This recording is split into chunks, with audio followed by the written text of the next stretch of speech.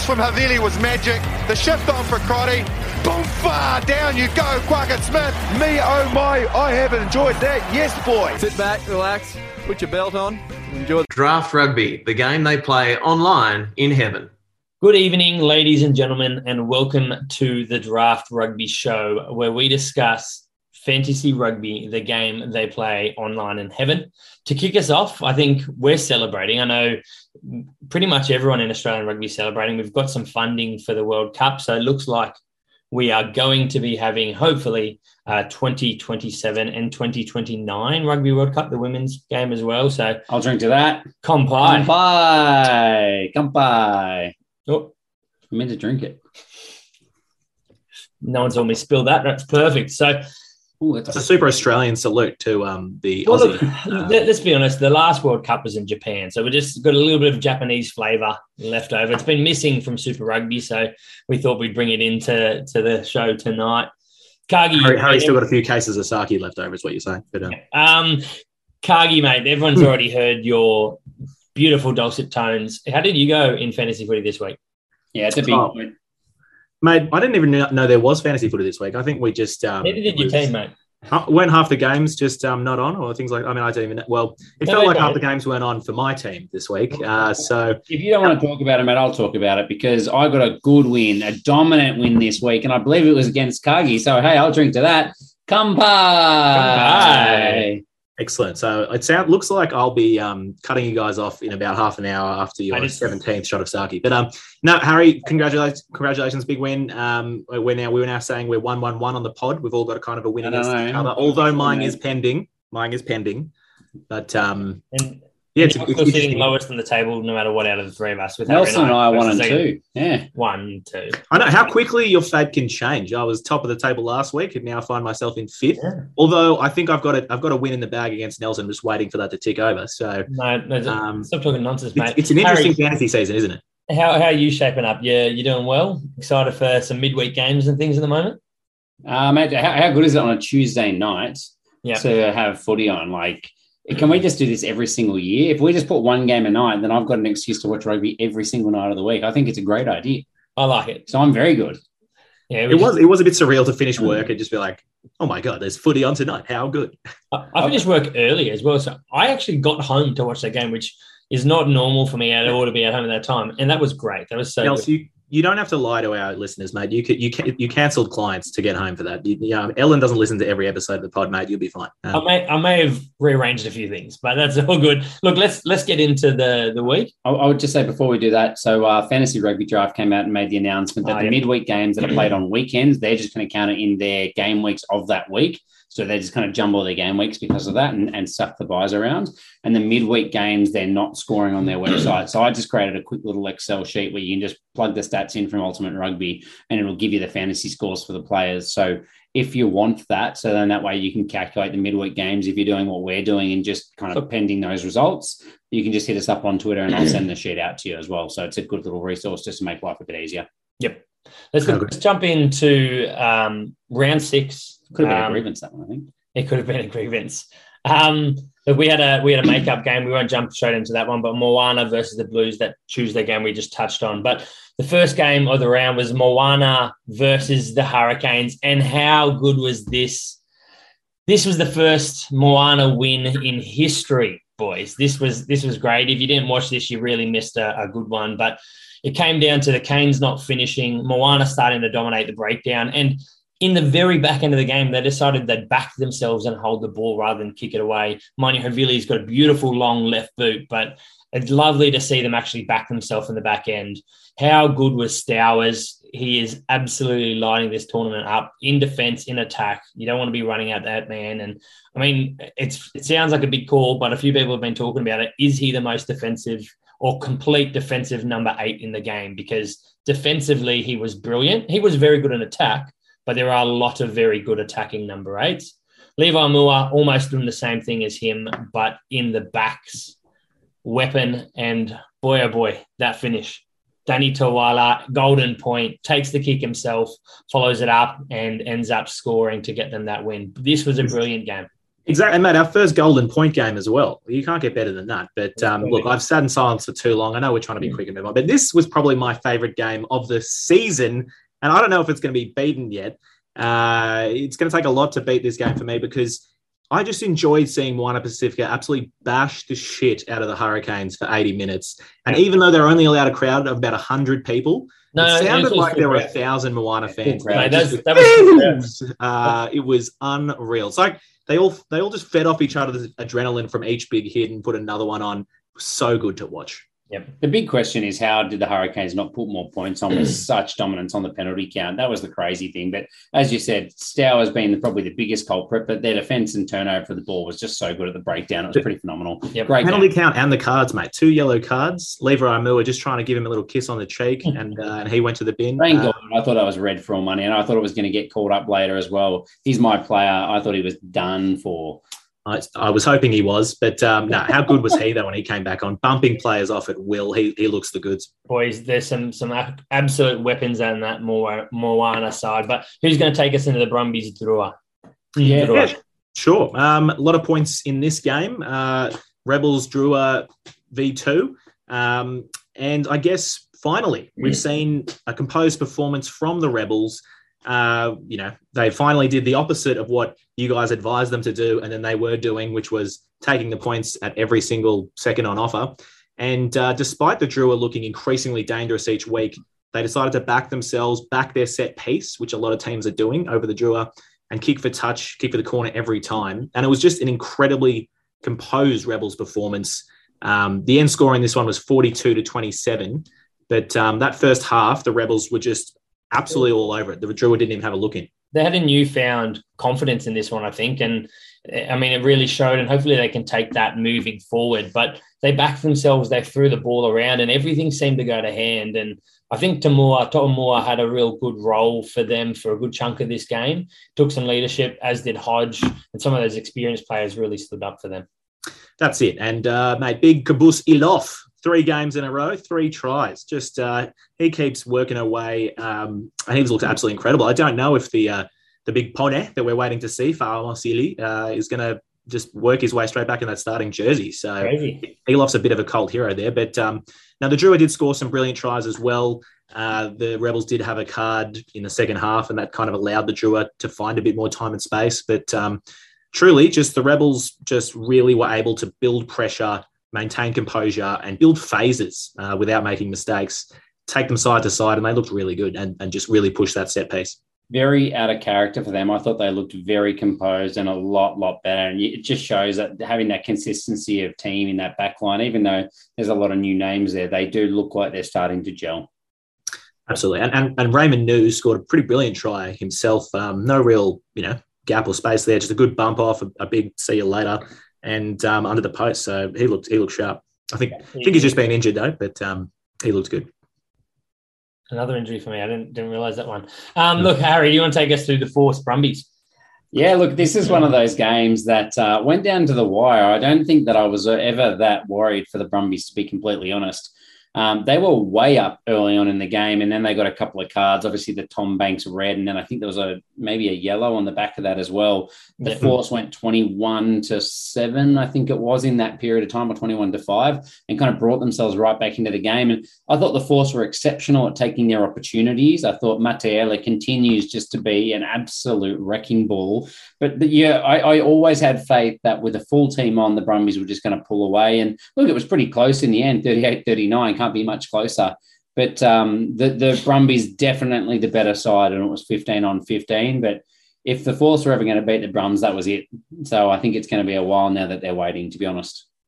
Yeah, well, it's funny you say that. We said that in round 1. I think it was that was it. That was their real chance in round 1. I think the Force came out and looked absolutely brilliant against the Brumbies. But no one remembers what we said that far back, mate. That's true. We've moved on. But no, I agree. Particularly if you look at the first 25 minutes, that was just absolutely composed, controlled Brumbies football. And it looked like it was. There was one side in the game really for the first 25 before that card. So for that card, I think we'll actually dive a little bit into it in our grievances at the back end, so we won't go into that in any more depth. But it was good for the Force. Oh, that you mean Nelson will dive into this as a major grievance in the Yeah, like it's probably not what you're expecting, to be fair, but it's some evolved intelligent thinking. Stay tuned. It's not you, mate. It's definitely not you.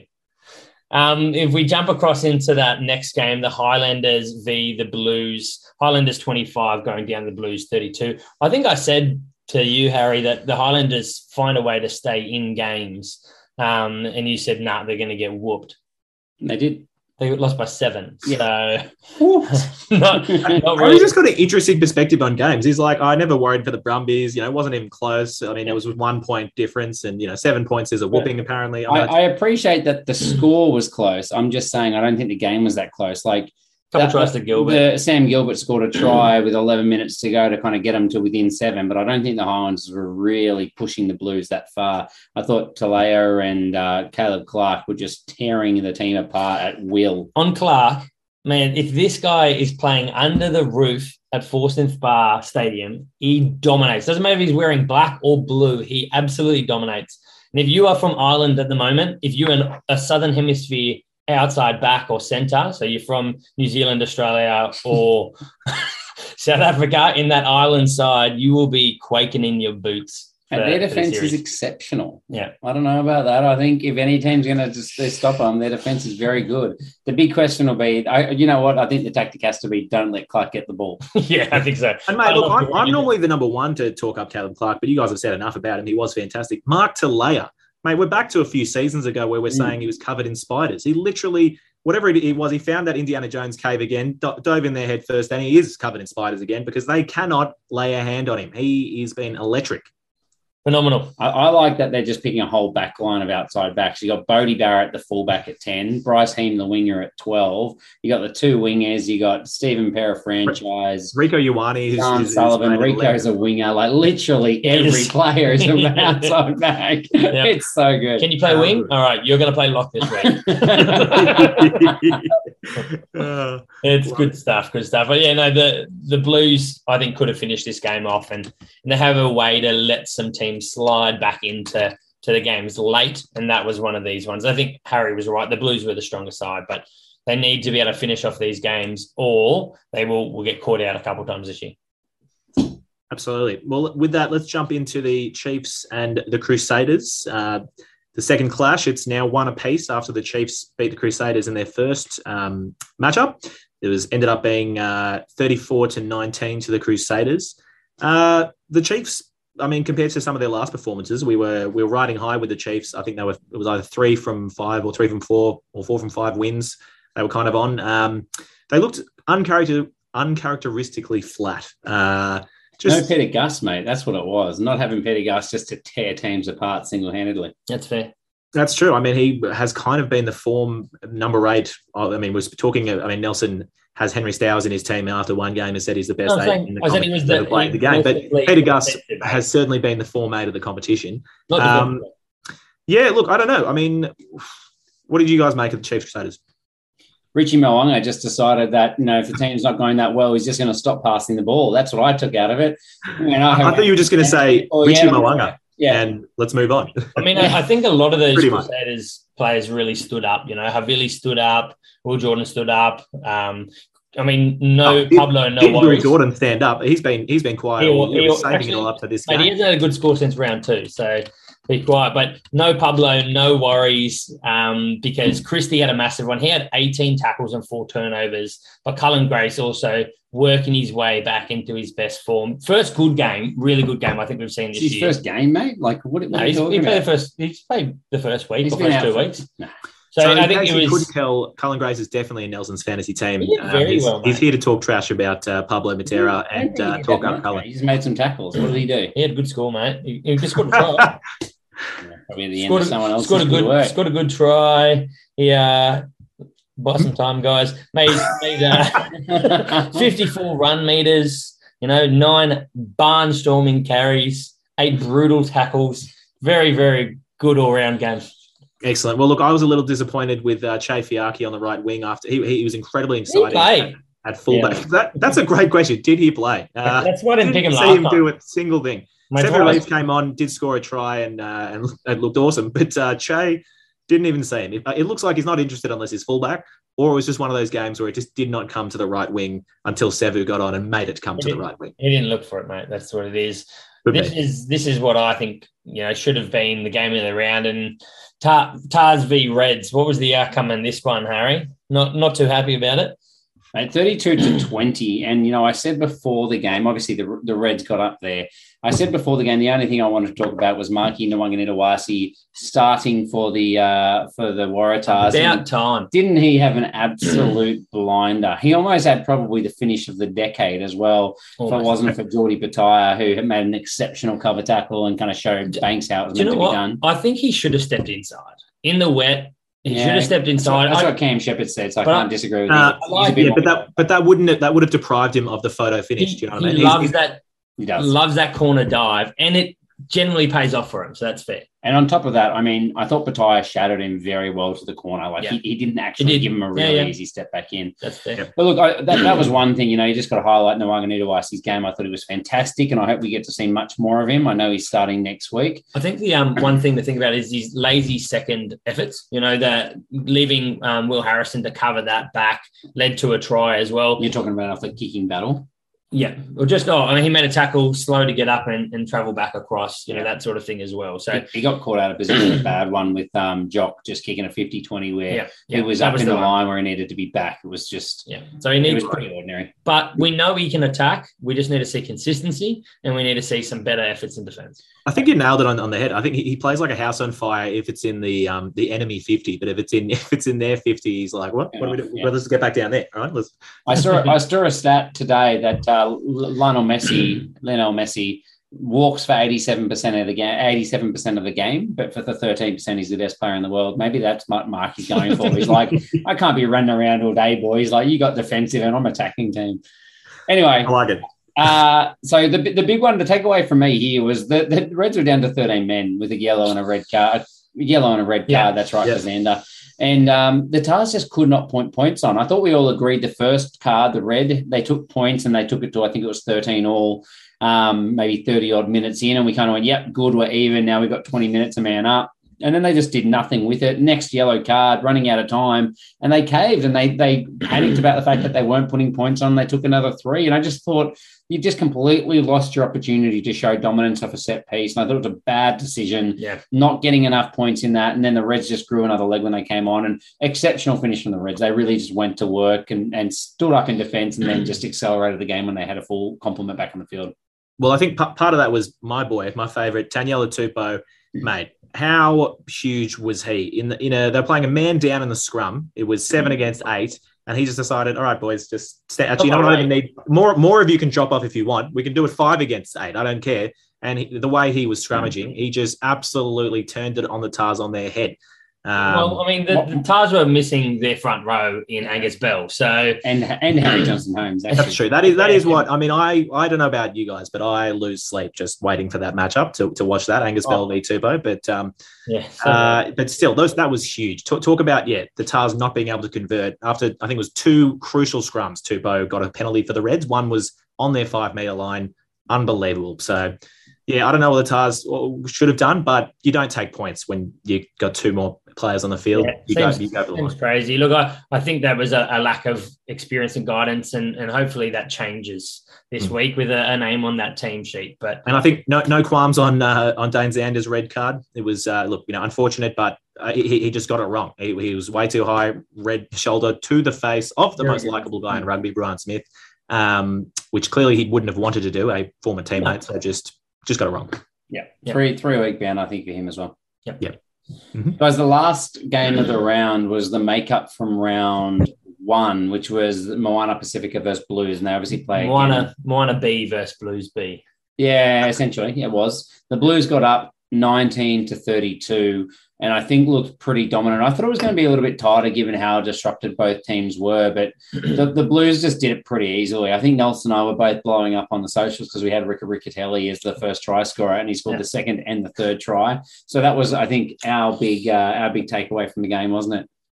A lot of Riccatelli answered back pretty well with a couple himself. Look, I mean, when I saw Riccatelli get the second and third tries, I think I turned it off. I was just... I think that's what really impressed. That's what really impressed me, though, was the Moana Pacifica rolling maul tries, because like the Drua and Moana Pacifica, everyone's going to have a go at these two new teams in the set piece. And we've said it time and time again, that's what they really need to push on with. But those rolling mauls were really impressive. Also extremely well timed bagging. You feel like if they didn't bag that try just before halftime, I think they would have gone into the sheds 19-0.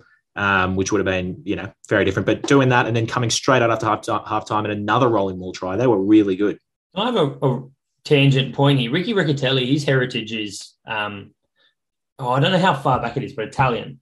I think his dad's American-Italian, and he was born in South Africa, so it could be a grandparent is Italian. Mate, if I were him, I'd be going to Italy. Go play for the Azzurri. I mean, they're better than Wales these days. They're good. Get amongst it, mate. We just lost the one or two Welsh listeners we have. Mate. But look, it was a very good fight back from Moana Pacifica in this one, wasn't it? It got back to 19-24 when they were down 19-0 to start the game. Finlay Christie came on, obviously their first choice 9 and scored a try, and that kind of put the game out of touch for them. But it was a gutsy fight from Moana. They didn't roll over like they did against the Chiefs earlier in the year. So considering how many new debutants they had, I think it was like 13 in the group or something, it was not a bad result, and it's going to be good to see how they go this week. Yeah, and it was good. It was good from the Blues. Actually, we just talked about literally in their last game, they've got to hold out these games and see them through. And so the Blues B side were able to see this through. Obviously, they got a red card in the second half. Nepo Laulala, another shoulder to the face or to the back of the head of Jack Lamb. And so that's what really got Moana up, got their tails up. They sensed an opportunity to get another win. But the Blues B, great job at closing it out.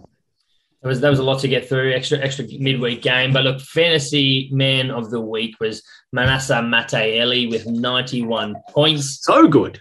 Mate, I don't want to call him an ex-Crusader. He is a current Western Force player. 177 metres off 13 runs, 2 tries, a try assist, 7 tackle busts, 3 line breaks, 1 offload. That is like reading the stat sheet from the Rebels every other week. Like, that is pretty awesome. That's more than Alex Newsom has all season, for sure. Give it to Mata'ele. That's insane. 177 run meters is great. Insane. That's going to be up there. But, Harry, who was the worth the mentions? Andy Muirhead, 3 tries to him, mate. He had a day out, didn't he? 84 points. Lanaya Hombosi, I just read his name every single week at this rate with how he's scoring 75 points for him. Yeah, if we missed it, just assume we accidentally missed it. Right. He's in it every week. He left him in there. And Alex Nankerville, 72 points as well. He had an absolute blinder for the Chiefs. I thought he was exceptional, and it's great to see him back to the form that we knew that he was capable of, and we haven't probably seen from him in the last couple of seasons. Kargi, do you want to take us to the Super Sub and Captain Mud? Yep, let's do it. Tavita Ikanavieri for the Drua. I thought I butchered his name, but Nels gave me the that'll do kind of look. So he was really good. He's kind of swapped starting with him and Delacoto, but he came off the bench, 30 mins, 104 metres off 8 runs, had that awesome finish, like a winger-like finish to score a try on the right sideline. So 7 tackle busts, 2 line breaks. He was pretty good. And Captain Mud, Dane Zander, red card will do that for you, minus 13 points. And a few honourable players all got negatives. We got Corey Kello, Samuela Tawaki, Salisi Rayasi. That's not what you want to see for him off the bench. I think he came on, got a yellow card, so awkward. And Joey Powell, Carter Gordon, both off the bench. Can be tough playing a bench player if you do that. Carter Gordon just keeping his average. Yeah. I hate this shitting on Carter Gordon. I know the Rebs had a good game, but I want to see the bloke start. Yeah, we all agree with that, mate. We're not shitting on him, but if you play 10 minutes... but facts are facts and numbers are numbers. Yeah, it's facts. We're not biased here, mate. If you play shit, we're going to shit on you. Yeah. It's true. Unless you're in your head, I'm still going to shit on you. Let's jump into the preview for round 7, our main course. First one that we need to touch on. Look, I put up on Twitter... Genuinely, I think this is one of the biggest games of the round to watch. No, I think this is the game of the round. This is the... Women's Waratahs, who have won 21 games on the trot or something, are undefeated across 4 years versus the Fijiana and Ndrua, who are undefeated this year and absolutely tearing teams apart. Like, if you haven't watched a women's rugby game, this is the one to watch. The anticipation with this game, I think, is higher than what we might see in the final. Because who knows if the Tars towel up the Ndura or vice versa. Right now, we just don't know where they stand. And it's going to be a really exciting game. I genuinely cannot wait to teams that have never lost. This is the final, basically. Like, you know what I mean? We're going to see it is, but right now we don't actually know where they stand. Whereas I think in the final we'll have a bit more information, so it may not be as tight. Yeah. It's just Fijiana and Drua team have weapons left, right, and centre. The game's being played 4:00 on Friday, 4 or 5 on Friday. Where's this one? So, look, I mean, I'd be getting this on Stan and watching it. I think this will be as entertaining as any of the other games you'll watch this weekend. I'm not even exaggerating. This will be an awesome game. We don't talk about a lot of Super W, so we are genuinely excited for it. This is going to be good. Lock it in your calendar, guys. Let's do it. Moving on to the men's for round 7 of Super Rugby Pacific. We got the rescheduled game, first of all, the Crusaders versus the Highlanders on this one, who otherwise obviously would have had a bye. Got a couple of new injuries. Sam Whitelock has apparently fractured his finger. He'll be out for 4 weeks. Mitch Dunshea, we said we thought he might have done his MCL. It looks like they've had to do an operation on it, which is going to cost him the season. Normally, you don't have operations for those ones. It's just a specific type of tear. So normally, I think if you tear it off the bottom of the joint, that might be why. I think we made a little mistake here. I don't think this is a rescheduled game. No, you mean you? No. You confused me. I think there's one rescheduled game this weekend, which is Hurricanes Chiefs, which we'll get to. But this week, Crusaders Highlanders is part of round 7. You guys know that I read everything off the teleprompter. I thought it was normally Cargie. I thought it was safe. Right. And Brady McAllister, look, he injured his ankle pre-game on the weekend as well. So he is gone for a little while. We don't know exactly how long just yet. Returning on the good for the Crusaders, you got Joe Moody, Enor, and Pablo Matera. Matera and Enor off the bench, Moody straight back into the starting side. And then Ethan de Groot for the Highlanders back on the bench, coming back after we assumed COVID kept him out last week as well. Yeah, look, I mean, I think you wanted to rip on me about Enor being, I said, would be used just to get thrown in every week and moved around. But look, it's good to see him back. I don't think we know why he was missing last week, but I think 65% of the squad had COVID, so it suggests it's probably that. We assumed it was that. But last time they played was in round 2. Good chance. Probably fair. And the Crusaders won this one 34-19. Never in doubt, really. And I know the Highlanders haven't had a win, so you probably could have guessed what the outcome in this one was. But the Sun Highlanders? Far out. The Sun Highlanders, wow. Yeah, we have to bring that back. Until they lose to an Aussie team. Ignorance is bliss, mate. Ignorance is bliss. Yeah, the Southern Derby, mate. It's going to be a good one. Yeah, look, Ollie Jaeger out. Fletcher Newell is someone they've talked a lot about pre-season as a potential starting tight head. And he has started already. He has, but I mean, as he's got the start in that number 3 jersey. Tamati Williams on the bench. That's I've already described this, that Tamati would be starting because he looks like the greatest gift to props after Taniela Tupou, but the guy can't play more than 30 minutes, probably 20 minutes to be honest, so Fletcher Newell gets in there. We've still got Fainga Nuku as well in the 13 jersey, meaning they can just fit all their outside backs in, which is brilliant, trying to do the blues method. Enor, he's on the bench. Yeah, so my big question for you guys is Lester Fainga-Nuku a genuine option for them now as a first choice 13 in contest with Enor? Or do you think that this is just because Enor is coming back from COVID and might be a little bit underdone? I think it's because Enor is coming back from COVID. But, obviously there's an argument to be made that Lester Fainga-Nuku, the man deserves a starting jersey in that team. And it's whether does he push out Braden Enor at 13 for that, or does he push out, it's either George Bridge or Sevu Reece. And you have to think George Bridge because he's playing, Fainga-Nuku's played 11 almost exclusively. And I mean, the way he's been playing, I think he's been playing better than George Bridge. It could just be because they're doing the Blues tactic of picking a back line of outside backs with David Billy at 12. That's what I was going to go for. 13 as well. But look, I think we're maybe at this point where if Bridge was in form, then Fainga-Nuku is a legitimate chance at 13 at the moment, bringing Enor off the bench because he isn't in the same form as he was, a couple of years ago, while Fainga-Nuku is doing a fair bit more for them. But I think with Bridge's form, I just can't see it happening at the moment. But you do say that, but Eno wasn't Eno's like last game. I think he scored almost. He had one good game. He had a blinder. He had a blinder. But I think they do miss a bit of punch in their midfield at the moment, and maybe that is one way that they're trying to get around it. Like Fanganuku scored a very good try last weekend where they just gave him a short ball off the ruck, and he just hit a big unders line close to the line, and just no one could stop him.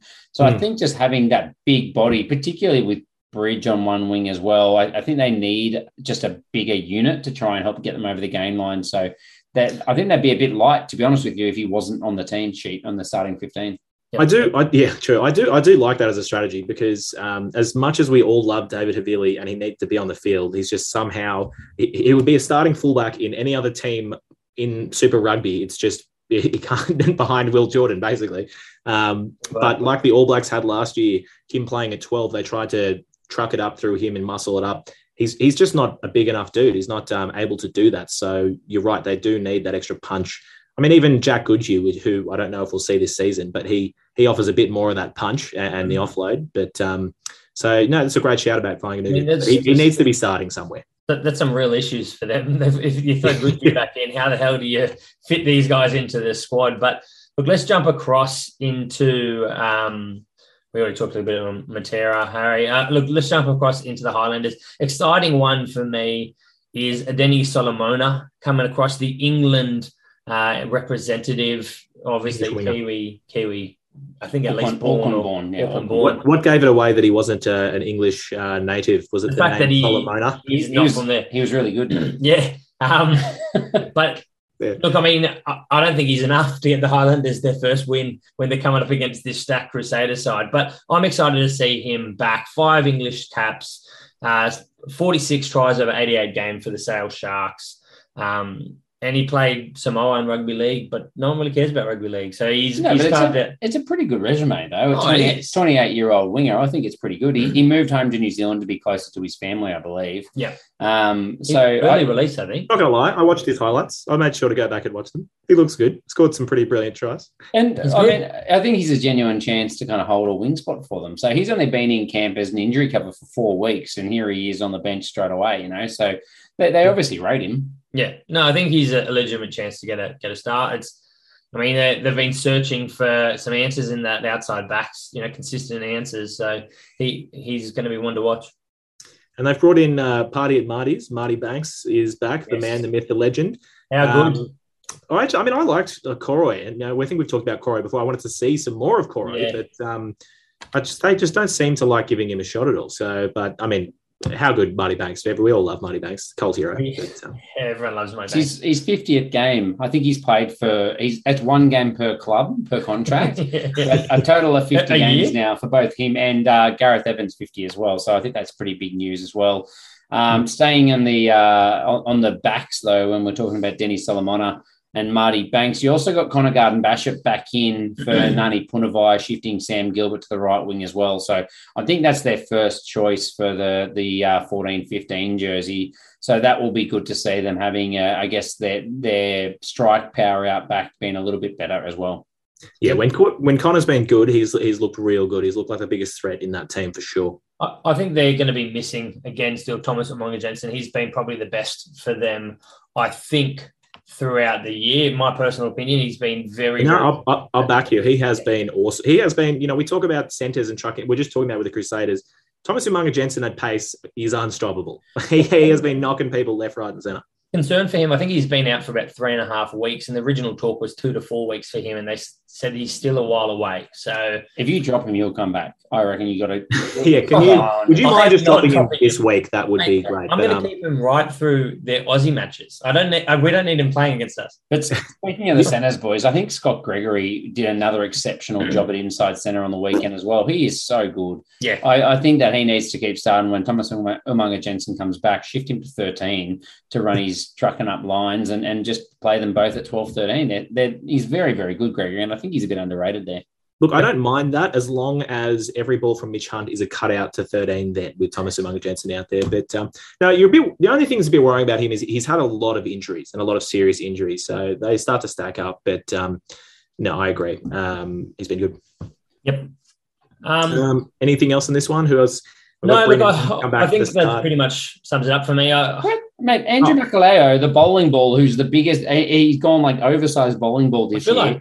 He's getting his. No, we didn't. He's the first start for the Highlanders that he's come back from since coming down from the Crusaders. So I'm excited to see him. He's got Josh Honeck next to him as well. Ainsley pushed back to the bench, and no Liam Coltman at all. Maurice Marshall's on the bench there, so we don't know if that's a rotation or if that's an injury or COVID. But it's very exciting to see Makaleo get a start, and I want to see what his fitness is like, because my gut is it's not good because of his gut. But we'll see. We'll see. And also Bryn Evans, I should say, in the locks as well, have back into the start inside, pushing Manaki, Selby-Rickett back to bench as well. I think that's a fair point with Makaleo. I don't think he's felt quite as the competitive environment coming down to the Highlanders, because the few times he has played off the bench, once he's got on very shortly, it's looked like he's been playing the whole game. So he looks that tired. But no, I'm excited to see what he can do. Yeah, he's always one we like to watch. Pre-season, I think we had him pegged to take over as the starter. He just doesn't look fit enough. Yeah, that's the issue. So how much are the Crusaders going to win by, Cargie? We haven't been tipping the games, have we? Or is this the first? Crusaders are going to win this game by 17. Cargie, just so you know, we don't normally tip games that have happened. Yeah, it did occur to me as I said that, which is why I tried to swiftly move on. But no, you got me. All right, fair. That is by 7. 17. Okay, well, 17. That's better. I wasn't sure if that was enough. Harry? Wow. Crusaders have got a very strong lineup this week, actually. I'm with you. I think maybe not that much, but I'm going to say 11. I'm going to say 18. Guys, I knew it wasn't enough to get the outlier. Guys, we did miss a game as well. What's your tip? The Fijiana versus Tars. See, I knew it. Look, I'm going to bet with my heart. Like, for 4 years to not lose, and some of those exciting girls and that experience and the cohesion in that girls' team for the Tars are going to get a win. I just don't think it's going to be big. I think it'll be tight and it could go either way. I'll go Tars by 5. They're going to score a try to win it. I'm backing the Tars. I'm backing them. Going Tars by 10. Mate, that's basically the Wallaroos team in there. They, as you said, they know they've been getting it done. Cohesion. And I'm going the Ndrua. I think they're going to get it done. I think. How dare you, mate? Get off this podcast. They are exciting, but Harry's just trying to be. But speaking of Tars and Ndrua, that is the next game in the men's Super Rugby we're going to talk about coming up this weekend. Is this the Drua home game? So we don't have any new injuries to report in this one that I can think of. We do have one. Will Harrison, quad injury. Do we know the severity of this? No, nothing at all, really. So we'll wait and see, because obviously we're pretty keen for anyone else to be at fullback rather than Newsom, and that's what's going to happen with Will Harrison out. But hopefully not too many weeks. But it locks in Nwangani, Dawasi, and Pisha's chances on the wing, so that's positive. That's true. To find a way to get rid of Newsom and bring Harrison back. That's it. We've just got to find a way to get Newsom injured. But look, he did well on the weekend. Don't get me wrong. Yeah, no, won't allow that. All right, other players coming back. We've got Raboni, Warren Voyasato, who very excited to see come back from a hip injury. We've got Michael Hooper, the heart and soul, coming back from a foot injury. Isaiah Parisi, the angriest man on the planet, and formerly the entire Tars back line, if Angus Bell was the entire forward pack. And the Drua, so some pretty big returning right there. And the Drua have Izoa Nasila Silla returning, getting a start. I forget who was starting last week. Cricketer Veta has obviously played his... in the Veta. Yeah. Enough minutes. Yeah, look, the last time these guys played, the Tars won 40-10 in round 1. We predicted pre-season that was the best time. That was the best time to play them, and they're going to build. And I think they're going to be a little bit angry after the loss last week as well. They've made a couple little changes throughout their side as well. We've got Samuel Vodre coming into the wing for them. He's making his debut. Caleb Muntz returning. I think he was in the bench last time out for them, back into the 12 jersey. So we were discussing, does Teti Tella stay at that 10 jersey? And I think we've got, a potential answer for us here, obviously with Vota missing from this side. But I'm interested to see how he does in that centre pairing as well in that 12 jersey. It is interesting. This is the first time we'll see a double playmaker role from them with essentially two 10s at 10 and 12. I think Muntz has played some 12 before in his career. I wonder Hope there's nothing wrong with Votter, that maybe he's just getting a rest. He's been pretty good all season. I mean, Harry is giving us the snake eyes here. He's definitely hopes there's nothing wrong with He's carried the hopes of Fiji. He better not be injured. Dad said he's been one of my standouts. Far out. But speaking of being one of my standouts, mate, Ravovo is now playing in the 13 jersey, and with 2 10s inside him, it's just going to be 2 blokes cutting him out or giving him the ball, isn't it? So he's going to be really unleashed this week. And even though he's been getting some big scores, 50s and 60s, I think he may as well just go 100 for this week. I hate to interrupt you because we all love Ravovo, not Ravovo or Ravovo. But Harry's just got up the team lineup for the Fiji in Drua. Harry, can you just read what people are saying? First comment, is Votter injured or rested? Second comment, where the hell is Votter? Third comment, Solomon Votter. Okay. So people have a similar mindset. Yeah, so we're all on the same page. And look, Caleb Muntz is a much lighter weight 12, so it's going to be interesting to see if the Tars just throw Parisi down his channel all day long, and maybe Jamie Roberts even in the second half as well. Feketi might just try and put a hand out on him. Yeah, go on. That great try Feketi scored not 1 week or 2 weeks ago. Just a big hand and straight in. So Caleb Muntz is 170 and 87 kilos. So he's definitely not a big boy. No, they'll definitely be targeting that. But I'm excited to see both. Guys, Samu Vodre making his debut on the wing. He was the under-20s captain back in 2020. So I think any outside back that's captaining an aside is a pretty good sign. I think he was with the Fijian side in the Autumn Internationals last year, played in the Fijian A side as well. So I'm excited to see what he can do. And he's just come across, he was playing for the Free Jacks in the MLR last year. So, he looks really good. Of course, I have watched his game tape as well. Very excited about him. But, I feel like they just haven't settled down. I mean, obviously, Hambosi he plays so well that you can't even, begin to think of putting someone else into the 11 jersey, but they haven't quite locked down that 14 yet, have they? I mean, I personally thought Ratave has been brilliant every time he has come on. They've got some very talented players to give a go. So excited to see him have a crack.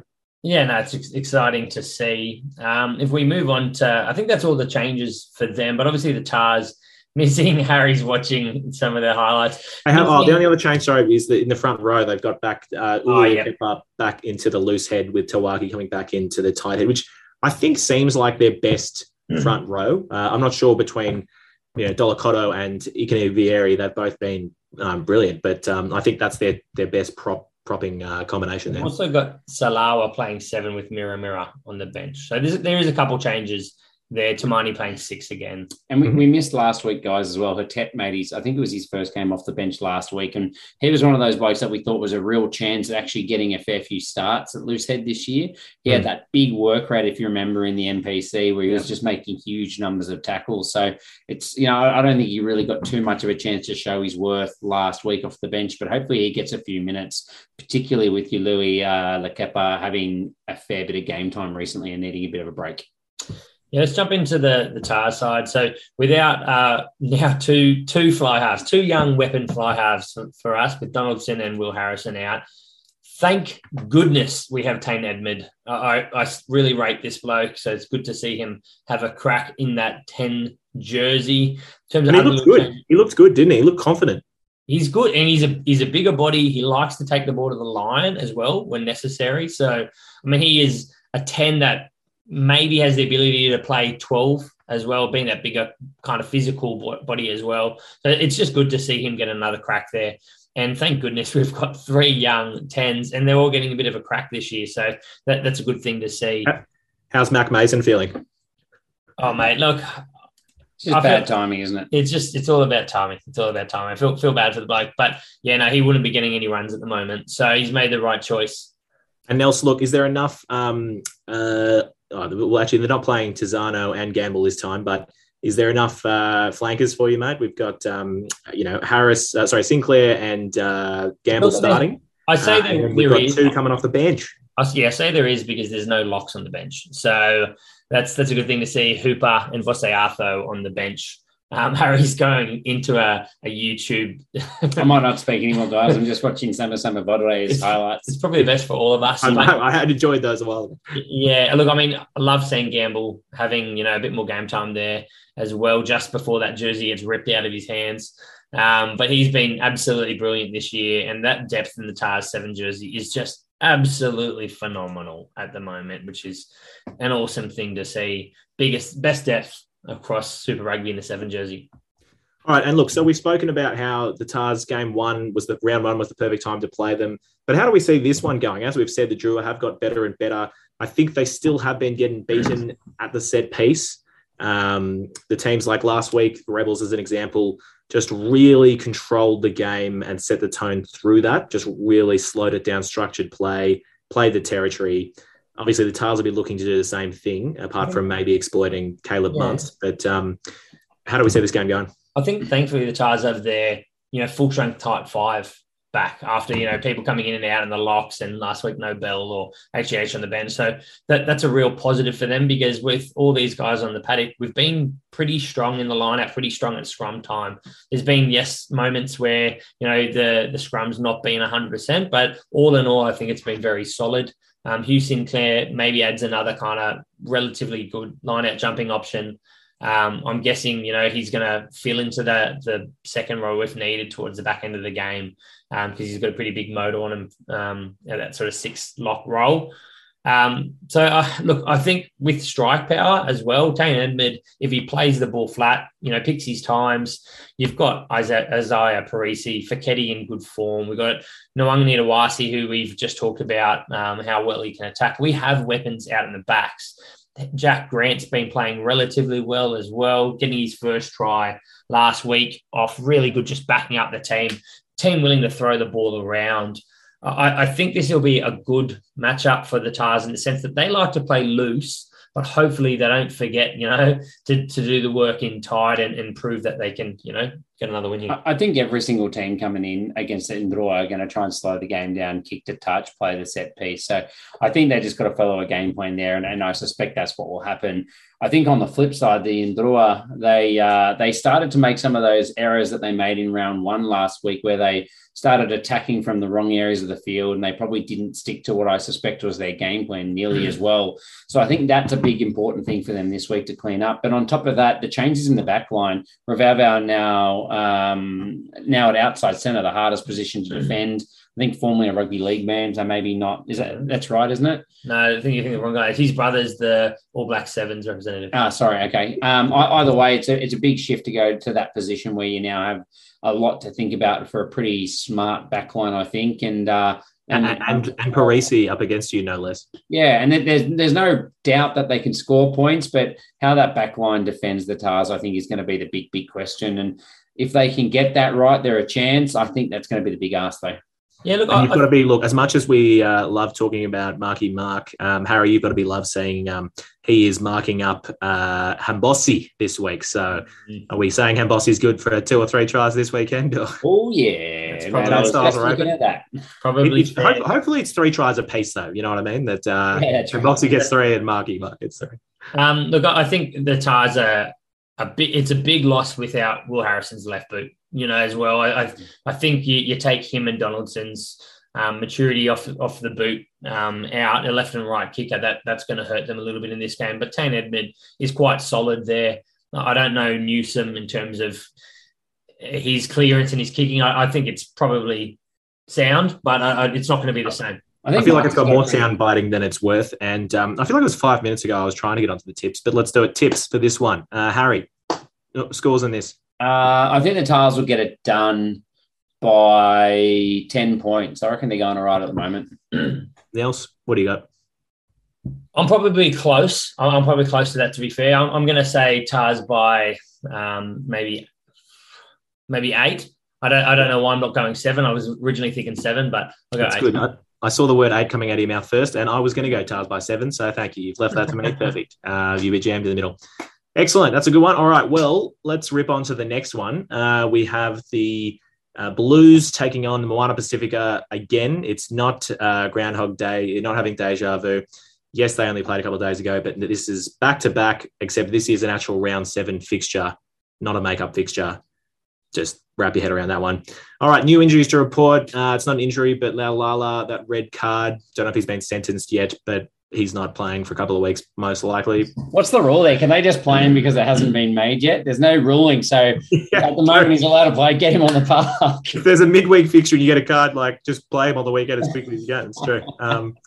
The other injuries report, Bowden had an HIA. I don't know how many minutes into the game. It wasn't very many minutes into the game, but that's just concerning given he was dealing with some concussion issues coming at the start of the season. So they've said it's minor. They've said he's pulled through, not having, ongoing symptoms afterwards, which is a real good positive. Yeah, and obviously he'll be keen to play, but the AB will be keen to rest him. It's at least 10 days. That's my shorthand there is. So he will not be playing. Okay, fantastic. Moana Pacifica injuries. Ray Nuya is injured. Manu Paya and Henry Taifu. They're all pulled late. Yeah, so we think that they've said that COVID is going back through their camp at the moment again. So they were pulled late from that Tuesday game. So we suspect that's why, which obviously would mean 4 or 5 days later, they're not going to be available again. So all the players who missed it the first time, lucky to get it the second time. That's the how good.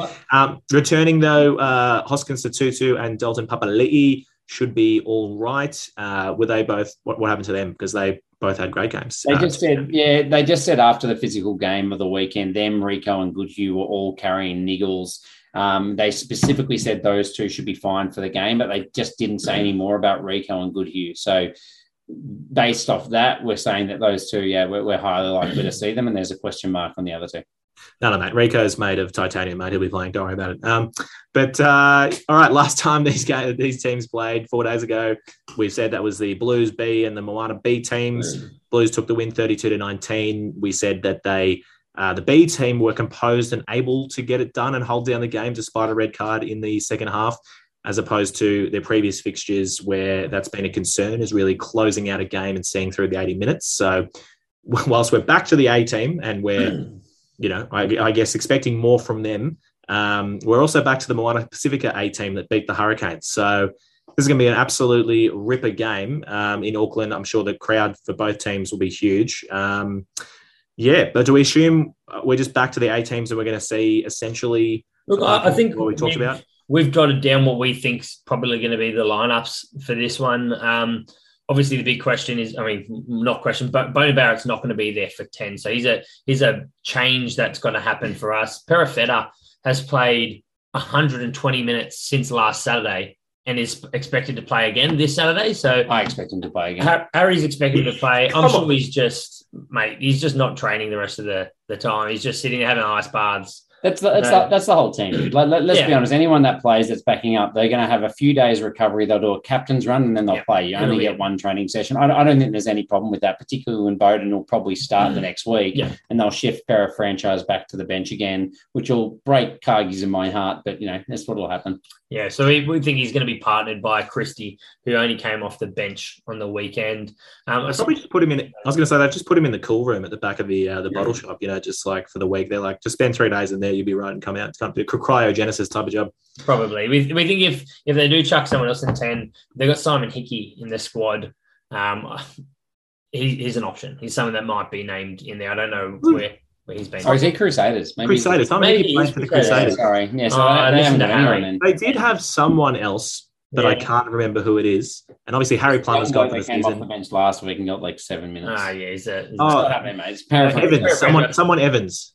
Yeah. No. Corey Evans is the centre that I talked about as the very good young centre. Yeah. Very smart player. Plays at 12. Look, running out the backs, we think Heem and likely Rico. If we've got no Rico, we were thinking that, maybe Talia gets another run in the centres, or Tua, who played for them at 13 on Tuesday, just to have one of those sort of, guys that have been in the squad playing a little bit recently. Yeah, I think on that, obviously Taniela Talia, I'm sure, can play 13 as well, but he seemed to be really only played 12 on the wing, and Tamati Tua I thought was really good in the 13 jersey, so we could see him. But one thing is, it's the Blues. They love to have wingers, and Talia has played on the wing. That's true. I was going to say, actually, if there wasn't a Rico, you could well see a Talia at 12, Heem at 13. I feel like they think they can stick Heem anywhere, to be honest. So that's probably fair. Score big too. That's fair. Look, on the back three, we've got Clark and Sullivan. We think they're no-brainers. To cover the other wing, we've gone AJ Lamb, Yes, he played on Tuesday, but we need someone to fill that role, and we think he's the man for us. And so you mean resting Mark Talea after 2 80-minute back-to-back? 2 80-minute performances. It's going to happen. Yeah. Yep. Front row guys, we got Offa, Eklund, and Renata played a couple of the Saturday game last week. So considering that none of them started last week, I think they'll shift them straight back in. We had Tucker and Josh Goodhue as the centers. Obviously, a bit of a second row. Sorry, you confuse me with randomly moving things around. Goodhue is obviously a bit of a question mark over him, considering he was named as having a niggly injury. So if he doesn't start, we're thinking maybe this is the time that we see Robinson slide back in, considering there's been some good performances from some of the young loose forwards, or you might even just get Sam Darry backing up as the young legs as well. Then if Robinson's at 6, if he's playing back row, then it'll be him, Papali'i, and Satutu to run out exactly what was the weekend before. So there's been a clear rotation of that pack. So they'll just swap in and out in our heads, I think. The only question being Goodhue and what that means for Robinson. Yep, agreed.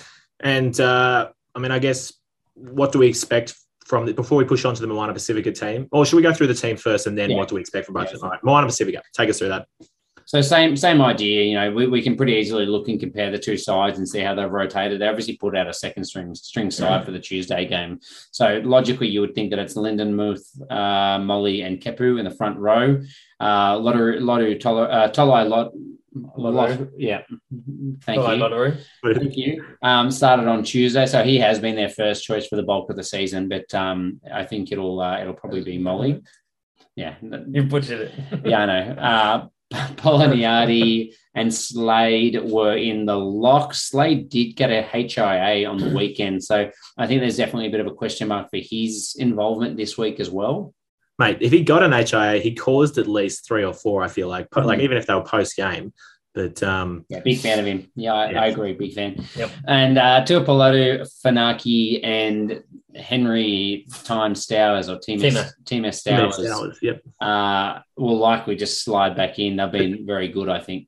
Despite having, do you see the side, the bit where Henry went off the sideline? He's like, my finger was like pointing 90 degrees. He's got to tape it back up. It is actually a fair question. Like if it's just dislocated, he'll be playing. But if it's not, then he could be out for 4 weeks, just like Sam Whitelock, basically. It can be dislocated and literally just tape back in and play next week. So that's what we're hoping. He's such a hard man. You'd never know. He's all smiles. Obviously, they won that game, but God, it made look like it made no difference.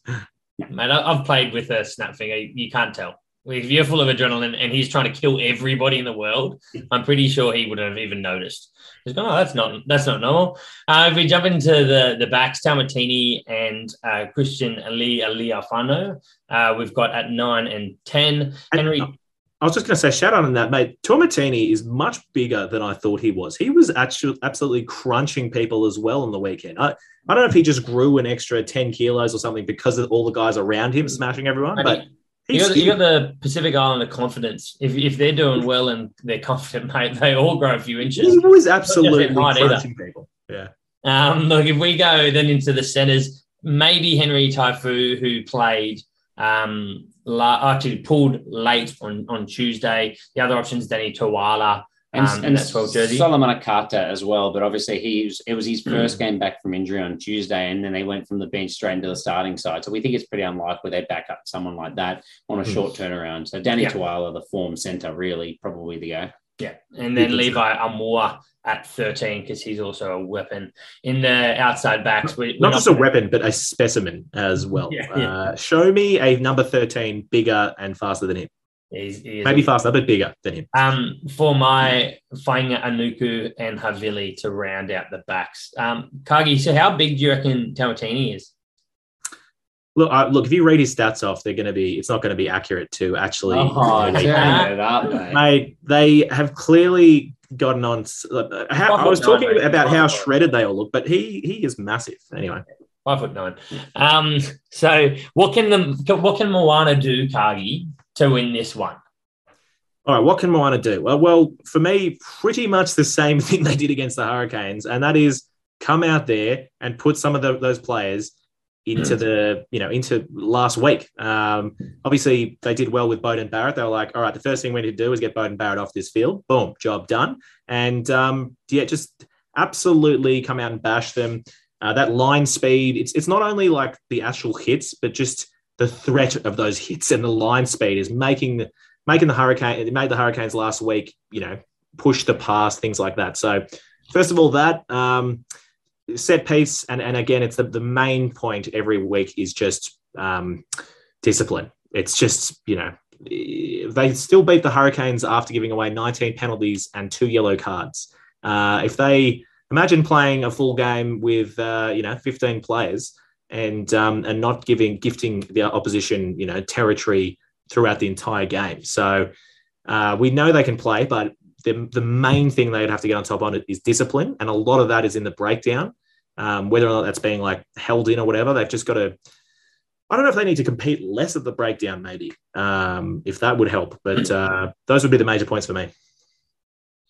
I don't know about competing less. They just need to be cleaner. I think dominating the breakdown is one of the keys for them. They were so good against the Hurricanes, and I think that's probably why they were able to repel them for so long. I think the Blues will be smarter than that, and they'll take points when they're on offer, particularly while the game's a little bit tighter, just to try and take the steam out of their legs. But I think they've got to go really harder to get the penalties that they did against the Canes, and as you said, do it without getting pinged themselves. I think one thing for me as well is we touched on their last game. For a big chunk of the game, they just relied on, Havili's big boot, and they didn't really, hold the ball and back themselves in contact and actually putting phases together. And as soon as they start to do that and get a bit of a whiff, they're really, really dangerous. So I think they've got to back themselves. Yes, you've got to play field position, use Havili to get out of your own, defensive zones, but don't be just kicking the ball all the way silly times. You're not necessarily the strongest scrum all the line out. So play with ball in hand and give it a real crack. Can I say I was going to say, look, and I mean, even though if there's no Rico Ioane for the Blues as well, if I was the Moana Pacifica, I'd be getting the ball out to Levi Aumua and Tima Fainganuku on that right-hand side all day. I mean, don't get me wrong, that it is going to be Fainganuku up against Caleb Clark. That's going to be a hell of a battle. Can't wait for that. But those two, I mean, those are two incredible one-on-one athletes. So I'd be heading it out that way. You're thinking of the wrong Fainganuku. He's good, but he's not less that. Yeah. Hey, guys, on the Blues... My point is he's massive, though. I think they have such damaging runners that could cause some real problems for Moana if they do give him the field position. But on top of that, I thought the other one for me was Dalton Papali'i. I think he needs a good game. After a huge 2021, he's the captain, but I'm not buying the Sam Cane effect where just because you're the captain, that means you're exceptional every time. The Sam Cane effect, wow. That's the Jim McCaw effect. Just trying to casually slide that in there as well. I love it. No, so in all seriousness, though, I think he needs a big game. I don't think he's been playing all that well. He's not making that many tackles. He's not making any big dents in the running game, and he's been okay on the ball, but not that good either. I just think he needs to have a bigger impact as a leader in this side. I think he probably needs to lift because the rest of his team are playing pretty well. It is interesting you say that because until the last game, Hoskins Tutu arguably has been pretty quiet as well. So having two of your three back rowers, your star back rowers and All Blacks, pretty quiet. Interesting as to even why. Robinson, though, like that back row, it's the young guys coming in that have looked good rather than... Plumtree. Yeah, Plumtree. Plumtree's looked a bit... Plumtree's had, apart from Hoskins last week or whatever it was, Plumtree probably had the standout performance. I said you play him and move Robinson into the locks, but it's not going to happen. He's no longer in my team, so I won't keep pushing it. Cargie, how do you see this one going? Look, I see the Blues winning it, but I don't know if I'm going to be swayed to call it closer than I think it'll be because of the win against the Hurricanes. Look, I think the Blues will get it done. I'm going to go by 9 points. Okay. I'm actually going to increase the margin on what I originally thought. I was going to say 12. I'm going to jump it up to 14 points. I think that they've just got too much firepower, and I don't think Moana Pacifica are able to hold out a side that can break the line and put the points on them. So you change it from 12 to 14 because you realise they've got too much firepower. So they're going to convert that try with that firepower. And instead, they're going to win by 14. And they might convert no tries and just convert none of them and just score more tries as well. So yeah, that's fair. That's wrong. Look, it's definitely going to be 12. So you should have stuck with your guns. I think they're going to win by 12. Right. I agree. I agree with you, Harry, in that there's a lot of firepower, but I don't think Moana can hold them out without conceding penalties and possibly a card, which is their issue. But yeah. So Guys, off Cool. to All right, well, should we move on? the biggest game in the men's Super Rugby AU side of the drill this week. You got the Reds versus the Brums. So the Reds have had 2 injuries out of last week, getting beaten up by the Waratahs. Seru Iru, who has obviously been so good, has a syndesmosis high ankle sprain, and they're saying he's gone for kind of 4 weeks, 3 to 4 weeks, but probably 4 weeks. And Jock Campbell has a fracture of his hand, and he's probably gone for 3 or 4 as well. So 2 pretty big outs. Uru in the forward pack has been exceptional, and Campbell, particularly when he's at fullback, not that that's where he was going to be, I think has been big for them as well. On the other side of the ledger, you got Tom Banks as his fractured cheek. Didn't get banned in the end for that red card, which we'll get to, as Nelson said in the dessert, but he will be gone for a few weeks as well, maybe back for round 11. Returning on this one, you got Richie Asiata getting his first game after having a fracture, having to be fixed in the off-season. In the pre-season, he fractured that arm, so he's off the bench. You got Lukan Salakaya Loto coming back from his high ankle sprain, so back earlier than we probably would have expected. Then you got James Slipper and Alan Alatoa starting again after the 2 of them had a rest. Yeah, look, I think again, this is a top of the table clash, 1v2. Don't need to throw Kiwi teams up in that conversation anymore until we start playing them. So look, I think Reds are going to be, a little bit reeling from what happened last time and raring to go. We've got the likes of Dungunu coming back into the wing, who hasn't even been on the bench. As Kagi said, he's either starting or he's not even in the 23. So he'll see this as an opportunity to try and get himself back into this starting side. I love Nels couldn't even get through talking about what happened when they played last time and jumped straight to Dungunu. He's that excited. Fair enough. I would be too. No, last time they played a very close fought match down in Canberra. Brums won that 16-12, and I think it had been a few games since they had beaten the Reds, so it was a big win for them. A lot of penalty goals, just a real tight affair, that one. I was going to say, in terms of Noah Lolesio was, I don't think his injury was that bad. He was possibly going to be back this week. Even if he was available, I think he probably would have sat this one out, because I went back and watched the highlights of that round 5 game, and that was where Hunter Paisami absolutely axed him and sent him back a week in time. So, is it on Instagram where someone said, "Oh yeah, how do you reckon Alessio's ribs are?" And he came back and replied and said, "Yeah, they're not that good." No, I didn't see that. That's good. And the only note I have on their last time they played, was they didn't have Tate McDermott, which is a pretty big loss. So he was out injured. So they will have him back this week.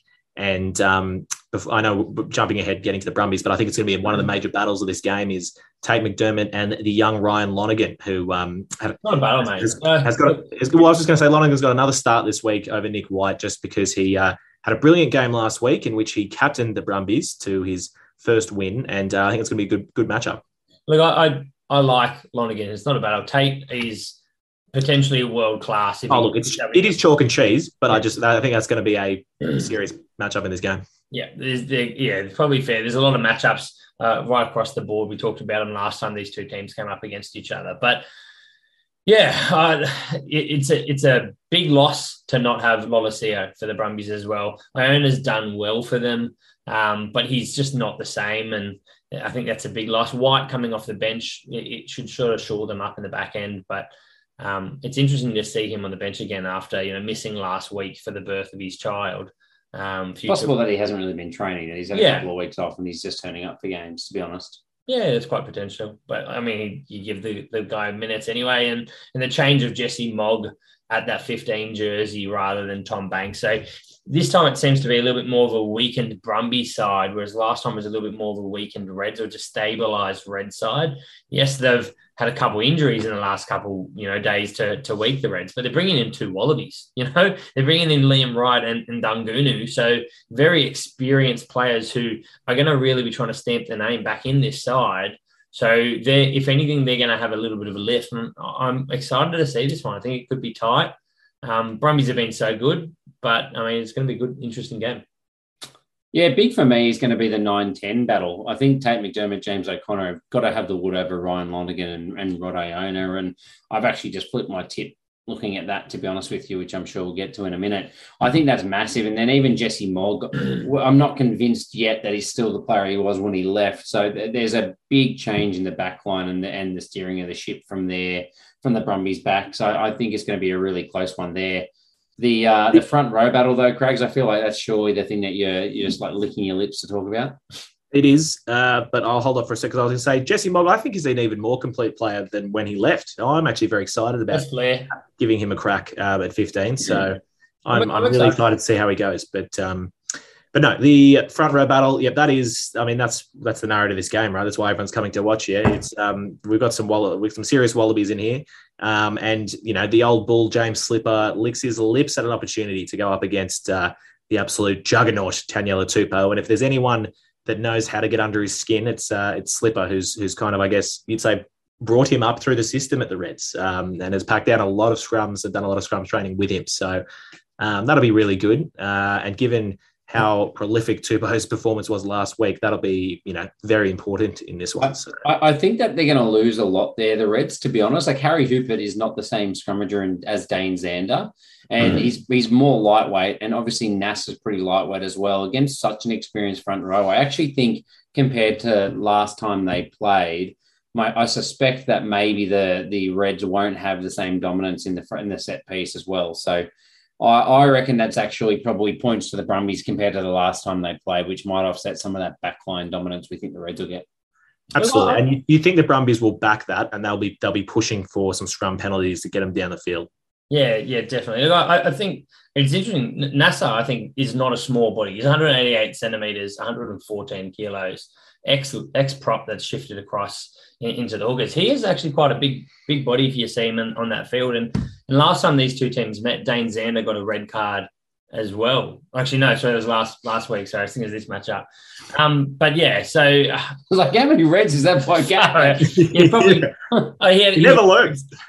Mind me, he was wearing a red jersey. I got muddled. But yeah, look, there's definitely some losses there. I think the Brumbies have got more losses than last time out, and it was very tight. And this is in Queensland.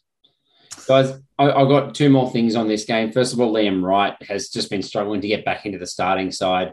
Awesome for him to get an opportunity and see if he can hold down a spot because, geez, there's real competition there for him now. So, and Angus Scott Young's coming back as well. There's some good competition in those jerseys and healthy competition. Liam Wright is going to know he needs to play well now, so it's going to be good to see what he does when the fire's been lit from underneath him.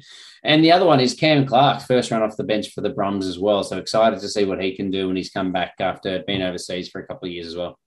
And I agree what you were thinking. Start him over Andy Muirhead. That's a good idea. I agree. Just anyone over Andy Muirhead. They both scored 3 tries last week. Yeah, I know. Mate, anyone could have scored those 3 tries last week, but I would have scored those 3 tries. Okay, just Cam Clark. Excited. But the last little story is the Crichton battle, potentially late in the game. Hudson versus Lawson. Both sons of apparently Hud and Law, their parents. So it'll be interesting to see how they go in this one. Yeah, it wasn't good, but I'll take it. I'm excited to see these two guys. They're quite young, relatively exciting players. If they get the chance to come up against each other, I'm sure they're going to be running directly at each other, not around each other, and try to put each other in their asses. I wonder how many times they're going to be calling for the ball from them, like backyard footy styles. Like, hey, like pass to me. Come on, Hudson. Yeah. See if they can't get a couple of cheeky turnovers that way. Yeah, I like it. It'll be good. All right, so this one, I think we expect both teams to take points when they're on offer. So it could be, increments of 3 for the scoreline this one. I have let you guys go first, so I'll go first on this one. I think the Reds will get it done in Suncorp. I think it'll be a close game. So I reckon the Reds by 6 points. Do you want me to go? You're going to go? I think it's going to be tight, and I think it's going to be a Reds win. I'm umming and ahhing between 3 and 5, and I'm just going to end up backing myself and go, Reds are going to score an extra try. They're going to win by 5. I had 3 written down, so I'm not really bad. I originally had Brums by 3, and then I convinced myself through this preview that I'd switch, so I got Reds by 3 as well. Yeah. Excellent. We're all in agreement. I love it. Last game, boys. We'll push because I know we're dragging time on a little bit here now. Hurricanes versus the Chiefs. They've got their makeup game from round 5 on this one. So new injury. The big one is Brody Retallick, as you've probably heard by now, has a fractured thumb and is gone for 6 weeks, I think. So, we're saying, when's he going to come good? Not in the next 6 weeks. Returning here. So rough. He's been good. The bloke has been good. He's been all right. Look, the players that might be coming back, because we don't have a team lineup for the Chiefs just yet. Luke Jacobson, it's that injury that just keeps getting pushed back week after week after week. But we suspect this could be the week Sammy Penny-Finau will be blowing up because he's been finally getting his chance. Peter Gus, I think probably you're going to see him come back after he was rested last week as well. And ALB, who just has had such a stop-start to his season, I think he'll probably come back in for Nunkevel as well. Yep, fair enough. Last time they played, Chiefs won 35-29 and 26-24. So the last 2 times they played last year. So have not played yet in Super Rugby Pacific. But, the Chiefs, interesting the Chiefs won last year. I was just trying to think the Chiefs weren't going particularly well the last few years, but obviously they found a way against the Hurricanes. This one, Hurricanes, not quite like a Crusaders bounce back after a loss, but given that they just lost to Moana Pacifica, you'd be thinking they want to come back with a vengeance. They're really going to want to bag and win this game. So they didn't, they rested quite a few players against Moana Pacifica, or rested all COVID or whatever. But you'd think they're really going to roll out their A team in this one. So there's a few questions, I guess, around selection there and who exactly is their A team now. But I think the interesting thing for the Canes is their back five. The centers, Peter Umaga-Jensen last time out was so good for me that, he's your 13, and then it's who plays 12 for you. You've got Billy Proctor, you've got Julian Savia, who obviously covers wing more often than not. Or you could be slipping Bailey Sullivan into the 13 jersey, and you push Peter Umaga-Jensen into that 12 jersey. I don't know. Yeah, look, I don't think it's actually settled at all at the moment. No. I think Peter Umaga-Jensen, I agree. I thought he's got to be in there week, but I don't believe he has to be in there by any means. He's the first one to line up. Mate, Balin Sullivan was awesome in his last game at outside centre. I think Julian Sevilla had a blinder at inside centre. He's not the inside and center. Billy Proctor seems to be their first choice out of all of them. So no, I don't think it's settled at all. I think it's just a flip of the coin at the moment. No one said it was settled. I said you got to get Peter Umaga-Jensen. Well, then who would you pick, Harry? Who would you pick for 12 and 13? I'll probably go with what worked for them a few weeks ago, which is Julian Sevilla and Balin Sullivan, personally. Nels, what about you? Peter Umaga-Jensen and Balin Sullivan. That's some exciting centers. I'd back that as well. I can't remember if Peter Umaga-Jensen played 12 or 13 when he played for the All Blacks, but I think, he can play either, but probably is more of a 12. I don't know. But anyway, he's good. And that then leaves open the back three, as you were talking about. So obviously we would like to think, you'd have to think Ray Arcee's got that 11 jersey locked down. Definitely Geordie Barrett has that 15 jersey locked down. But then to me, that leaves one wing spot open. If it's not Julian Sevilla, is it Wes Huyssen or what do we think? I mean, it's a tough question, really. It's just a great rotation. Yeah. Who knows? Last week they had Morby and Huyssen as their team, their wingers. So obviously Morby, we expect to not get any more game time for a little while, despite having a reasonable outing, to be honest. But there's just too much competition. So, I think Wes Huyssen and Salesi Rasi probably my first choices on the wings at the moment. That's it. Wes Huyssen, speaking like Afrikaans and Dutch names would say, because he's from South Africa. I think Huyssen will be sitting in that jersey. Excellent. All right, let's quick fire. Let's have a quick fire round and get through some more of these positions.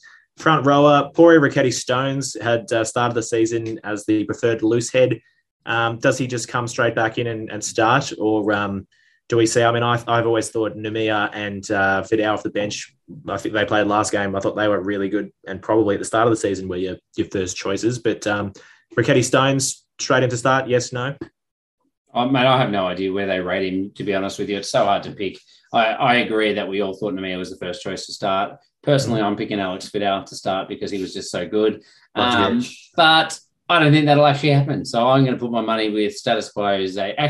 Puri Ricketti-Stones. I'm changing because they lost to Moana Pacifica. You can't really run for that. No. All right, and Nels, in less words than Harry just said? Numia. Perfect. Love it. All right, the locking pairing.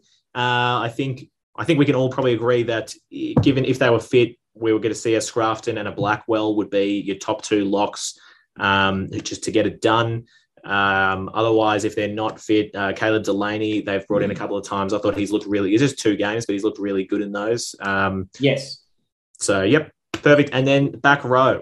This one might need a few more words than just yes or no, but they seem to have a lot of back rows. They really love Reed Princep for his kind of leadership qualities in at 6. Artie Sevilla obviously is definitely in there. It's just whether it's at 7 or 8. And, I would think what they will pick is something like a Princep, Duplessis, Karifi, and Artie Sevilla at 8 combination. Otherwise, of course, we are big fans of Caleb Flanders and Braden Iose. What do you guys think? Do you think that what I've just named is the most likely thing we'll see? I think Devon Flanders is more likely to play than Caleb Flanders personally, but I'm with you. I think that the first choice of Princep, Karifi and Sevilla is their first choice. Mm-hmm. I think Flanders is probably the next in line to get a start if I had to pick someone that might upset that back 3 and slide in at 6. Yeah, that's your 6, 7, 8 for me. Unless Karifi's really shifted out of favour and they're wanting to keep Gibson there, I probably would because I don't really like Karifi. But I think for them, they've made it clear that Karifi's their man at the moment in that 7 jersey. And yeah. Fantastic. All right, TJ's back, and that's awesome. That's a lock. 10.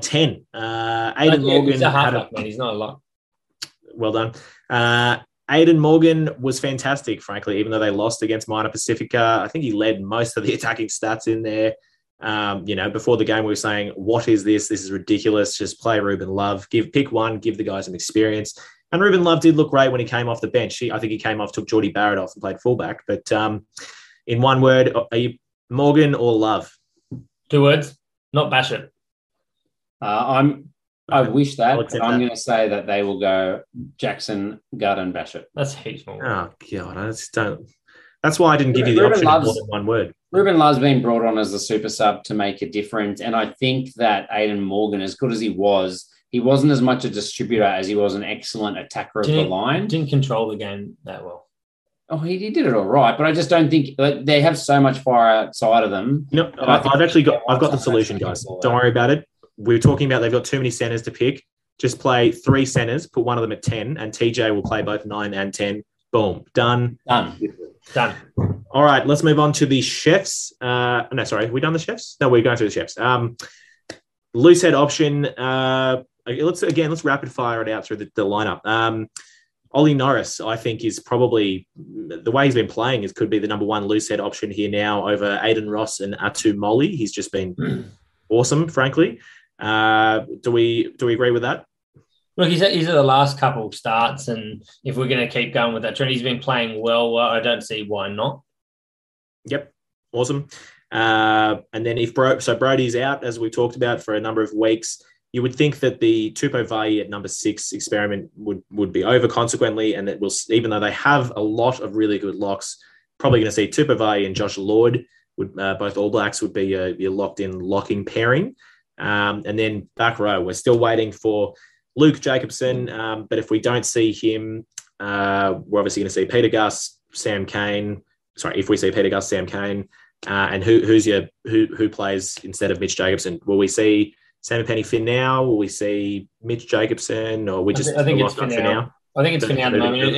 It all for now. Yeah, it all hinges on what they're doing with Tupou Vaa'i. If he's playing that 6 jersey, if Suakula is back, I think Vai's going to be in the locks. If Suakula is not back, he might be in that 6 jersey. Then we do see someone like Arkoi coming in and getting another run in that lock jersey as well. Someone we can't forget. Right. All right. Before I ask for Josh Ioane or Bryn Gatlin, I'll let you think about that for 1 second. Centres are obviously Tupaia and ALB at lockdown, as good as Nankivell's been, if they're both starting, both All Blacks. What is the best back 3? And we'll come back to the 10. So you'd have to say Nanai Saturo locked on 11. I'm making this easy for you. Shooter Stevenson has been in such good form. He's probably locking down that 14 jersey. 15. I know Harry's a fan of Caleb Trask, but what do you guys think of who should be playing 15? The Trask Narawa question is the only real question there for me in the number 15 jersey. And it probably hinges on how they want to play and who plays 10 for them. Josh Ioane adds a bit of punch And for me, that means I'd be probably linking up with someone like Trask, a bit more of a ball player. If you go in the safest houses, Gatland, I'd be chucking someone like Narawa, adding a bit more, punching that 15 jersey. So it depends on who gets that 10 jersey for me, but I'm not going to be surprised if it is Trask, but I want to see Narawa. And Harry, I suspect you're going to think it's going to be Trask because they seem to like that. No, I think what Nelson said makes a lot of sense, to be honest. I probably fit in line with that. Nothing more to add.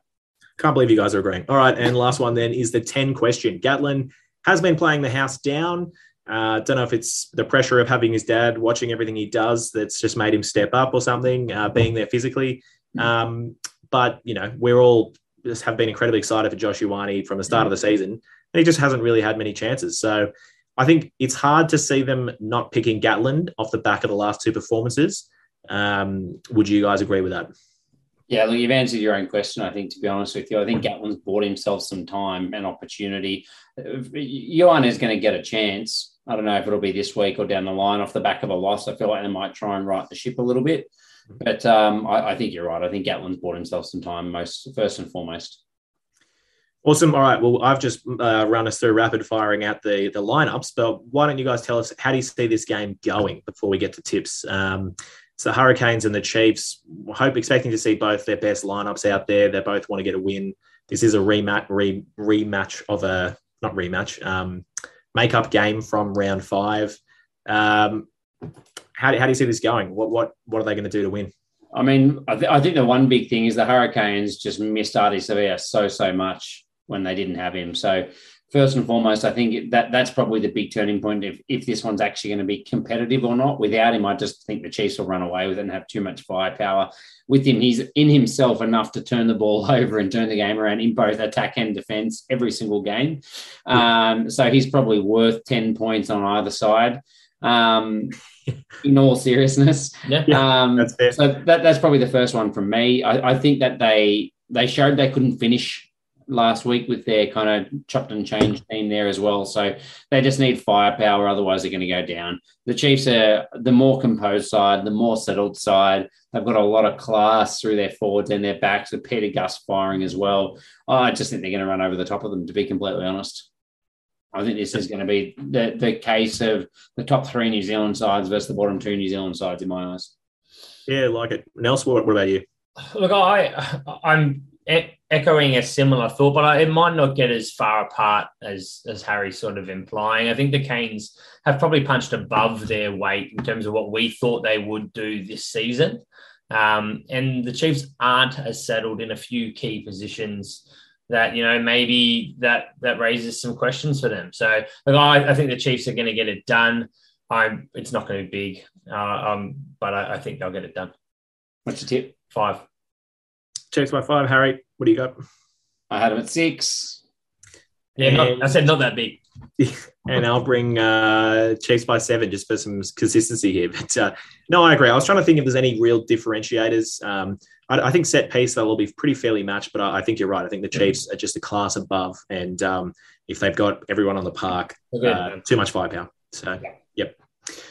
All right, well, look, that rounds out our main course for the evening, which is round 7 and that make-up game we just talked about for round 5. And that takes us on to our desserto. What you gonna do with that? Le dessert. Do what, do what, do that, do that, do what, do that, do what, do that. Le Very good, mate. You absolutely nailed that. So obviously we've just decided to turn this into airing any grievances these days. So, and that's really just code for us to talk about whatever we feel like. It's been a few things. What have we done before? We've done listener questions. We've done. My first grievance is for you, like just trying to drag this pod out by reflecting back on everything we've ever done. So that's my first grievance. I'll leave that there. Fair. Yeah. All right.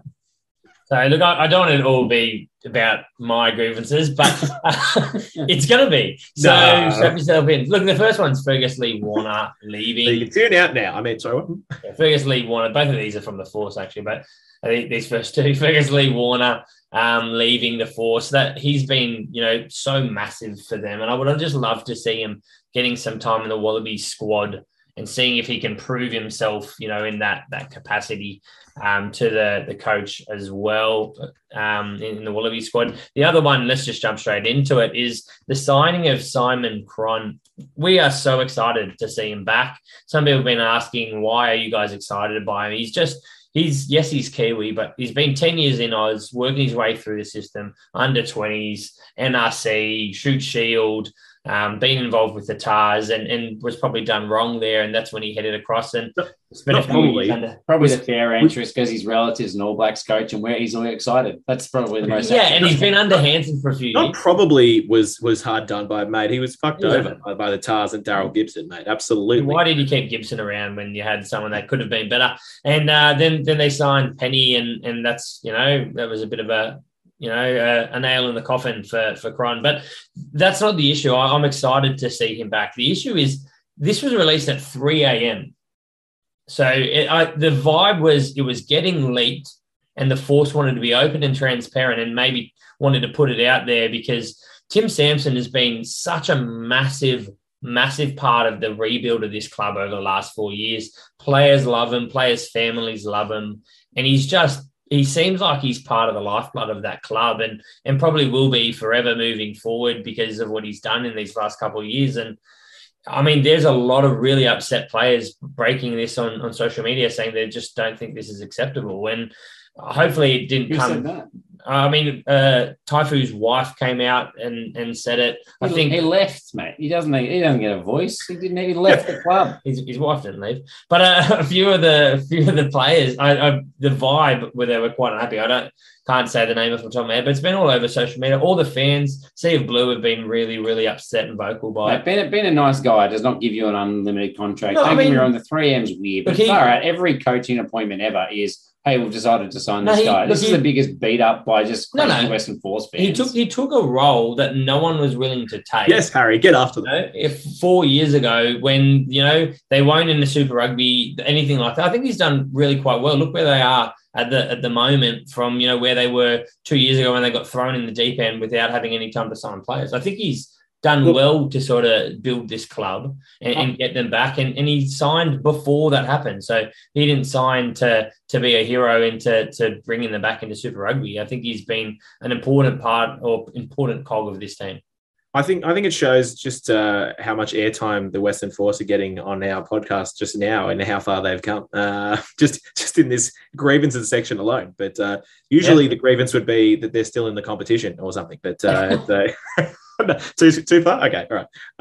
Look, I think the big thing here is it was a poison chalice. Like no coach was going to the Western Force in the situation that they were and winning a title or making a top four. So Tim Sampson, I think, has taken on a poison chalice, but also about him leaving. But also the reality is he hasn't actually put a result out there that is actually going to take them to the next level, and they see Simon Cron as the ability to do that. I think this has been an outcry from fans. Like, he's a nice guy. It's not. You completely misunderstand. It's not the fact that a new coach is there. And I've said the same thing.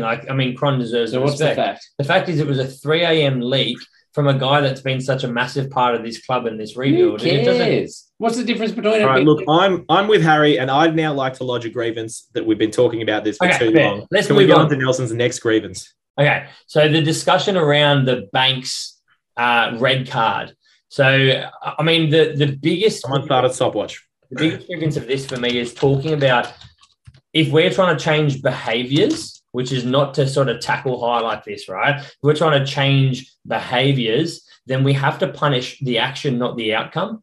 If Pulu didn't step off his right foot and then headbutt almost, head first point of contact, I don't think it's going to be a card from Banks. And it could actually be an actual try-saving tackle from Banks. I think so many moving parts at that point. He's trying to wrap him up. It's poor technique, don't get me wrong, just tackle lower. But if you're actually trying to change behaviours, how can majority of the time he gets a good tackle that he's rewarded for, and a potential try-saver, but on this, the attacking player does a different motion and now it's a red card? That's my confusion. I don't think we're at a point where we're really changing behaviours if you can get rewarded or get punished for the exact same action depending on the other person's, movements.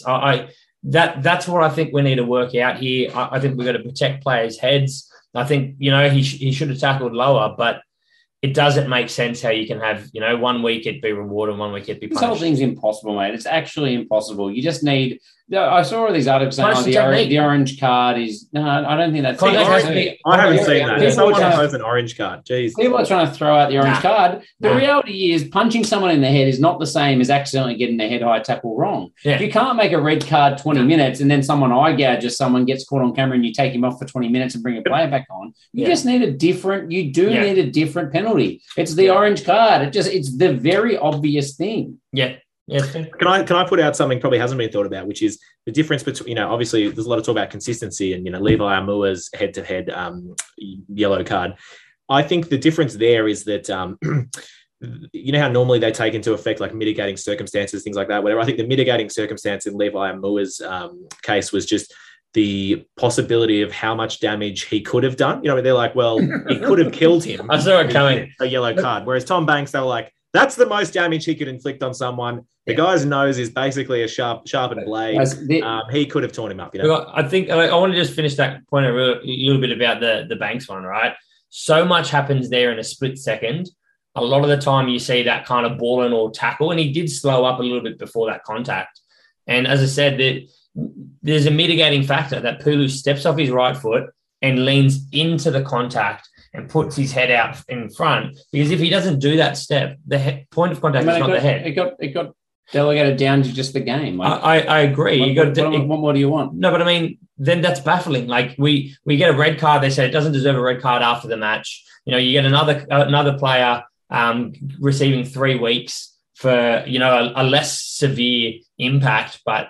It's clearly more his fault, mate. But it was more his fault. But all they're saying is that the referee made the wrong decision on the field to say there were no things that downgraded it to a yellow. That's all they said. It's pretty straightforward. Well, they said the ref made a mistake. The whole grievance here is you're missing the entire point, that if you're trying to change a behaviour, then punishing the outcome of this, the fact... So you think anyone that stands up in a tackle should be given a red card? Is that what you're saying? What I'm saying is I don't know the issue. I don't know the answer, but I think you have to go any contact above the head or, those sorts of positions and that sort of thing is going to be punished hard. Or you have to be far less likely to give a red card on the spot, and you have to we're going to have a review panel after the match to decide what the outcome of this was. Because you slow down, go play by play, and you have a ref arguing with, a video ref, and you have the touchies all having this conversation in there and hyping each other up. It's not the outcome. Sounds like you're agreeing. It is definitely... I like an orange card. And then talk about it after the match. It's definitely a bit of a boner killer and ruins the momentum at the game. We don't want these big pauses. After the players, whatever. But this is not changing behaviours. Yes. No, look, I think, Nelson, how much of your grievance is because Tom Banks is one of your fantasy outside backs? And he broke his face. That's what I'm upset about. Yeah. Hey, guys, look. I'm going about this for ages, but I think I've already said so many times. At some degree, these guys are professional rugby players getting paid to take on risks in their chosen... Make them wear helmets. You know what I mean? And so at some point... Well, it's like the breakdown, right? We won't get into it again, but about where do you hit someone when you're cleaning them out, right? Like at some degree, either we're going to ruin the game or the players have to adapt. Are being compensated for this. It's going to be a period of time where things have to change. And I think right now what they're doing is either not harsh enough if you expect change, or it's too harsh if we're not really expecting change. All right, grievance heard. Harry, what's your grievance? My last one for the day is... The Waratahs have been doing so much better on and off the field, but what are their marketing team doing? Over in Queensland, exactly. Over in Queensland, you got Michael Atkinson, #AtcoKnows, killing it and giving us all the information about New South Wales rugby because there's no one in New South Wales doing it. Over in Western Australia, you've got reporters working at 3 a.m. to put news out. 3 a.m. That's how hard they're working, and New South Wales have got none. Yeah. That's my last grievance. Where is the New South Wales rugby market? Who's following Darren Coleman home at night at 3 a.m.? Do we need to find someone ourselves and appoint them the New South Wales media person? Not the media person. It's probably been a year or two since we've mentioned it, but we've talked about how there's just an empty, vacant office at New South Wales Rugby, and we should just walk in with some computers. We can print off a fake name tag. In fact, we'll just print off a Giraffe Rugby name tag, walk in there, sit down, and I'm sure they just start paying us. You know what I mean? We just talk to HR, we get on the payroll, and they'd be like, oh, I suppose we do have a marketing team. That makes sense. It's a big one too. Yeah, let's do it. Oh man, I think that'll do us, guys. I couldn't agree more though, Harry. It's like you step up your game, Taz. Yeah, I want more 3 a.m. announcements. Is this 2 hours? No, it wasn't that bad, but it was long. So thank you for sticking with us. If you did, we appreciate it and we love you. Please, if you lasted this long, you've got to take one more step and spend the extra 5 seconds to give us 5-star reviews. And share it with your friends, because Jesus, you put up with us for this long. You must have enjoyed yourself. And then rewatch the whole thing again, but on YouTube for the video of this as well. Please, that's right. Get a double dose. So that's right. Hooroo. See ya.